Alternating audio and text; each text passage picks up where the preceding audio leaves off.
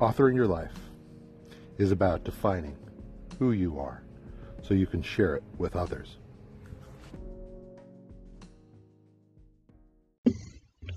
This is one of my favorite songs by Cowboy Mouth. It is an extremely positive song, and it speaks of the power of love, the eternal strength of the immortal soul.